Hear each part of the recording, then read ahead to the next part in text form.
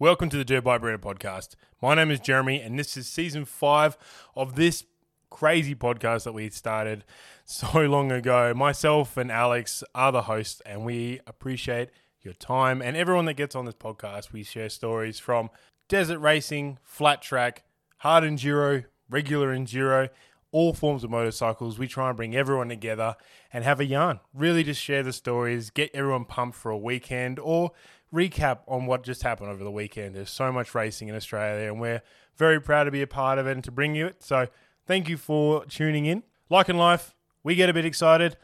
The guests get a bit excited. It's a bad language can come out. It's unfortunate. We do apologize if you don't like bad language, but shit happens. Thanks to the amazing support we have from not only you, the fans, but companies here in Australia. We wouldn't be able to make this happen. So thank you. Please remember to share all the episodes that you like, because it doesn't just give us the exposure, but it gives the riders the exposure, and that's what they really need. We need to get the events out there, we need to get the riders out there so we can bring more attention to them and help them grow their career. So once again, welcome to season 5. Hope you enjoy. Strap in. It is going to be an epic year. And get after it. Cheers. Brodie Waters, how are you, mate? Yeah, not too bad. So you've been it's been a bit of a 2-month journey for you, my friend? Yeah, nearly 3 months now. Yeah, just over 3 months now actually, and finally got the green light to start getting back to normal life, back to work and back training and back on the bike. Look, as I said, it's been a journey, and we did see you get back on the bike. You've been able to post it and kind of show it. It's been a hell of a journey, man. I think we should probably go back to where it all started. We never actually did an interview because it was such a horrific kind of crash in time for you. We didn't want to probe too much. So I guess now we can go back and actually talk about what actually happened at the Kalgoorlie Desert Race in 2023. Yeah, it was all, to be honest, the lead up to Kalgoorlie was a little bit wild because obviously Don River, I raced my KTM, had mechanical problems. Then I was like, already knew that my plans for 24, what I was doing. And that's obviously on the Honda. So I was like, hey guys, can I get a bike now and start testing? And yeah, they were like, yep, no problem. I raced down to Melbourne literally the week before Kalgoorlie, picked up a brand new bike or one of their demo bikes, and then went and raced it.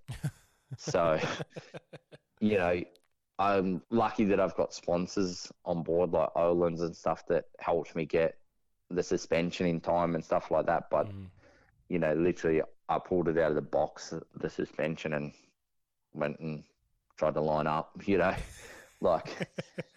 And I mean, we've done talks with you before, and you're very critical on your bikes too. Like, you do all the work yourself, you do all the testing and everything yourself. So, to hear you do this, it's a big step for you, mate.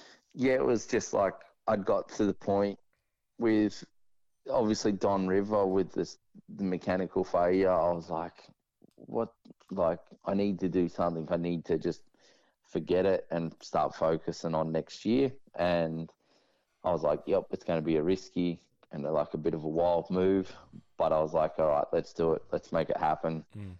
And yeah, we got there. And in Kalgoorlie, to be honest, I was that confident on the bike. And that's what eventually bit me because things just happened too easy without putting a lot of effort in. And yeah, ended up getting too cocky, I think. Well, look, Kalgoorlie's an amazing event. How did you find it? Like, just turning up in the atmosphere and the show and shine with everything the first night. How did you find the event itself? Yeah, I really liked the event, and the event organisers are really like helpful. They were like, yeah, really good to deal with, and I really liked the event. Yeah. It was a cool thing, but obviously I didn't get to do a lot of it. No, I didn't get to see a lot of it. Yeah. It's a wild event. It's a wild place to have it too. I mean, what did you find? How did you find Prologue? The start of Prologue was actually all right. And then it was just literally because I was seated a fair way back in Prologue, I was like, when we did the look lap, I knew these whoops were a little bit I felt that they were a little bit sketchy, and I was like, just be careful, don't be stupid into there on your prologue lap. And then the thing, I was like, still super confident, come to the prologue lap. I was like, no, I'm going to hit these full noise. And I come into them a little bit sideways from the last bit of my memory. Yeah. And then I know that about the third or fourth whoop in, I was like, all right, you're going for a wild ride, hold it flat and hope for the best. And then I don't really remember from then until about 6 o'clock that night. Look, because I mean, I thought for some reason I thought it was your first lap, but no, it was prologue that got you. Yeah. Like I think I know where the whoops are you talking about from the year before where I went, and they kind of seem like you could have ridden them through. Do you know exactly what happened or what unsettled you? No, it's sort of, from memory, it was like a fast right-hand turn leading into the whoops. Yep. And I just got sideways through that right-hander. So I entered the whoops already sideways. And then I was just, all over from there. Wow. Far out. That's crazy. So do you remember any of the crash? Do you remember any kind of like noises, flips, sounds, lights, anything? No, I honestly don't remember. I remember literally I had told myself when I got had flicked left to right, and I was like, all right, you're in for a wild one, hold it flat and hope for the best. And that's the last thing I remember. Wow. Is telling myself that. Because I mean, I've spoken to a few people who were on the corner out of the whoops, and they just said they heard your bike, they heard the valves, and then they just saw dust and dirt and bodies kind of everywhere. It was a pretty horrific crash. Yeah, I don't remember. I had a couple of guys actually message me. I was the first one there too. I was talking to you. I don't remember. So from photos and what my crew said, they loaded me in a troopy to get me off the track, and then at the pits they transferred me from the troopy to an actual ambulance. I don't remember any of that. I remember the ride in for the racetrack into Kalgoorlie, and I don't know what triggered me, but I was out to it. And then they were trying to take my boots off, and I said, don't cut my boots off. I'll let you cut my pants off, but don't wreck my knee braces. and then I woke up when they transferred me to my real bed, the bed in hospital. And so do you know how long you were in Kalgoorlie for before they sent you to Perth? So actually I discharged myself that night from hospital because they told me nothing was broken, and I was high as a kite on painkillers, and I was like, no, well, if nothing's broken, I'm not staying here. And then I actually went back to where we were staying, and it sounds silly, but I went to the toilet and went to get off the toilet, and that's when my sternum was actually broken, but it was in line. And then when I went to get off and I put a little bit of pressure through my arms for the first time, that's when it actually dislodged. So my pain level went from comfortable to through the roof. At least you're on the toilet for when you shat yourself when that pain came. And then, I had to get lifted off the toilet, went into the shower, and then I was like, as soon as I get out of the shower, you're taking me back to hospital. But to be honest, the sad thing was I got airlifted the next day to Perth, spent 3 or 4 days in Perth hospital, and still when I left Perth hospital, they still said I didn't have a broken sternum. Wow. They were just more worried. They put me into full spinal because with my vertebrae and the damage I'd done to ligaments and stuff, they said I could have ended up paralyzed from the neck down. So they would put me in the thing where I couldn't move. Yep. I was strapped to the bed for a few days, and Jesus, man. I've been told I wasn't the nicest patient, but yeah. Yeah, okay. It was probably the worst yeah, 4 days and not getting told a lot of information. Yeah, that'd be My hard.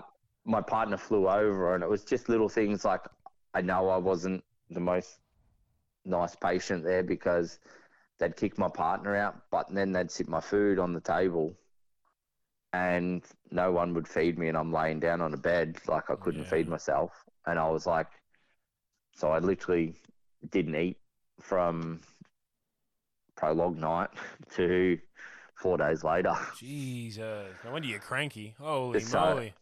that's in the end. I was like, if you can't look after me properly, let me partner stay to look after me. Like, but yeah, It's a lot of stress. It's a lot of stress for you. It's a lot of stress for her. Like it's a horrible situation to be in. yeah. But all I wanted to do is get back to Brisbane Hospital. I didn't really want to go to Perth Hospital. I wanted to go to Brisbane. Yep. But due to the flying doctor's service, I had to go to the closest main city or whatever. Because I see Dr. Steve Andrews, who the legend, Toby, Chucky, everyone sees. So from the night that I had the crash, I was already texting him. And I was like, I'm going to be at yours soon. This is my injuries. Get prepared. So as soon as I got out of Perth Hospital, I literally flew straight to him.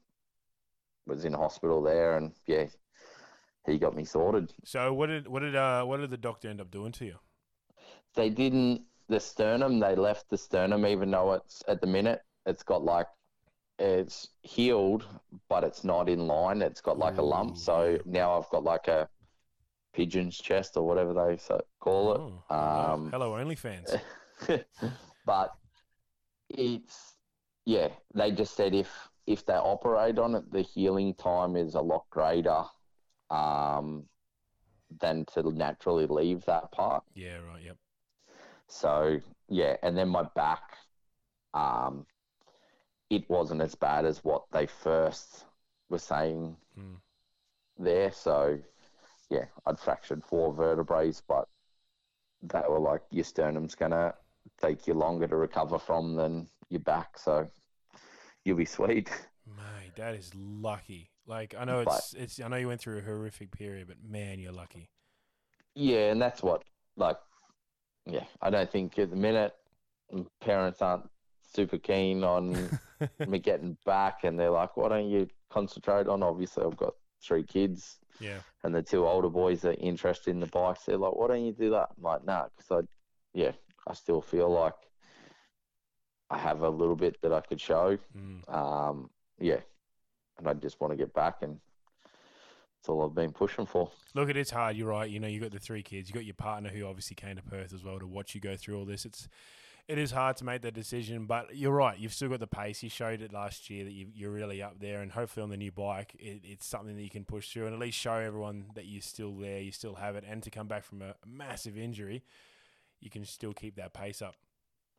Yeah, that's I obviously want to come back and show everyone that the pace that I believe, even though I'd done little time at Kalgoorlie on the bike, I still believe I had really good speed there. So I want to come back and show people that, I still do have the hunger to do it, and I do have the speed to be at the front. Yeah. And, I just want to... I guess if it is any more motivation for you as well, just remember at the moment, I currently am beating you at Kalgoorlie Desert Race, which is not something you want to ever happen, but because I got through prologue and at a lap, I'm actually doing better than you. So that's like the ultimate insult for you, mate. How do you go? Sorry, buddy.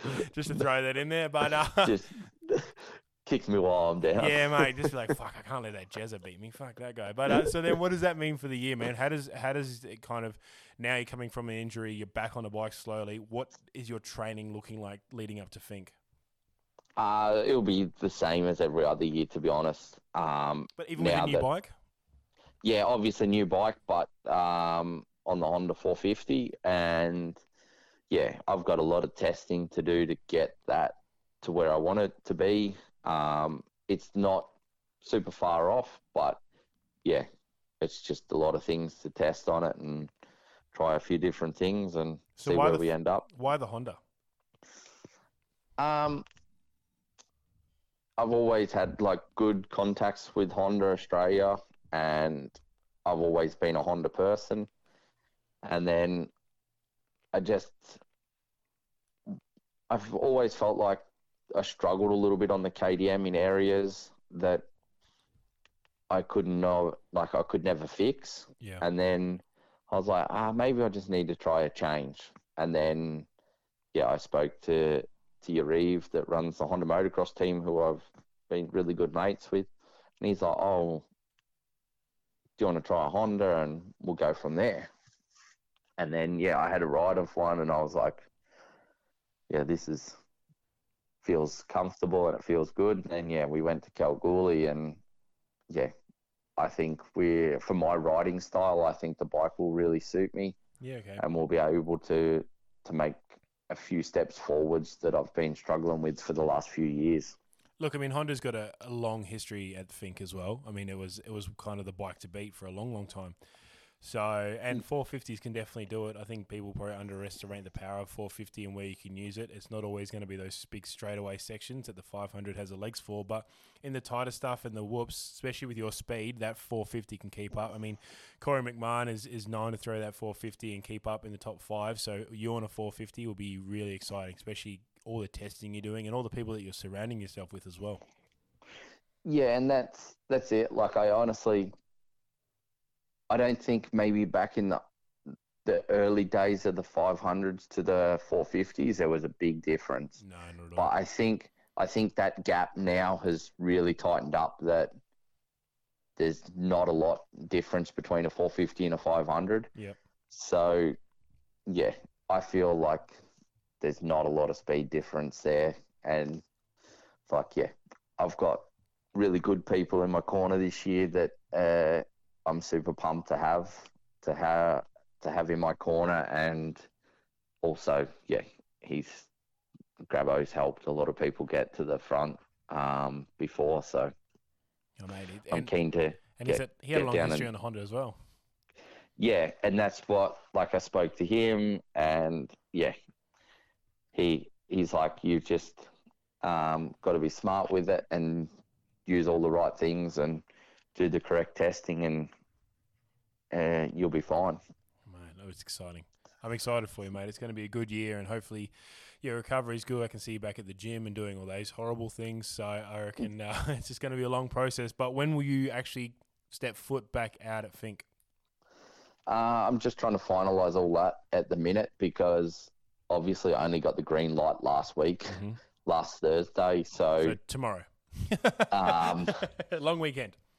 Yeah, I'd been still planning in the background for everything to happen this season, but also I didn't want to screw around sponsors and stuff like that with saying, I can 100% do it, and then find out last week that, because last week going to Brisbane when I seen the sternum surgeon, there was still a 50% chance, if it wasn't healed, that I was going under the knife Friday. So, which then would have ruled me out for the season. So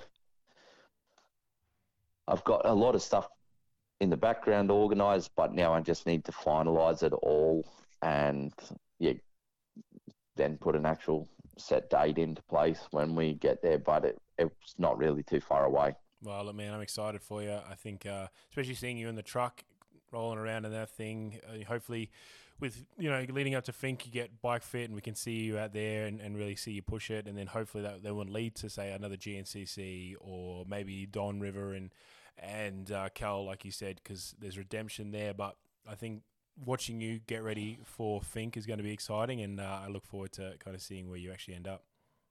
Yeah, no, it should be all pretty exciting, and a lot of hard work will go into it. And I definitely won't be leaving anything unlooked at or anything like that. I'll be putting everything into it. No, I mean, well, look, congratulations for getting back on the track. It was a horrific injury, so as I keep saying, look forward to seeing where you are, man, and I can look forward to catching up with you soon. Yeah, no, cheers. Thank you.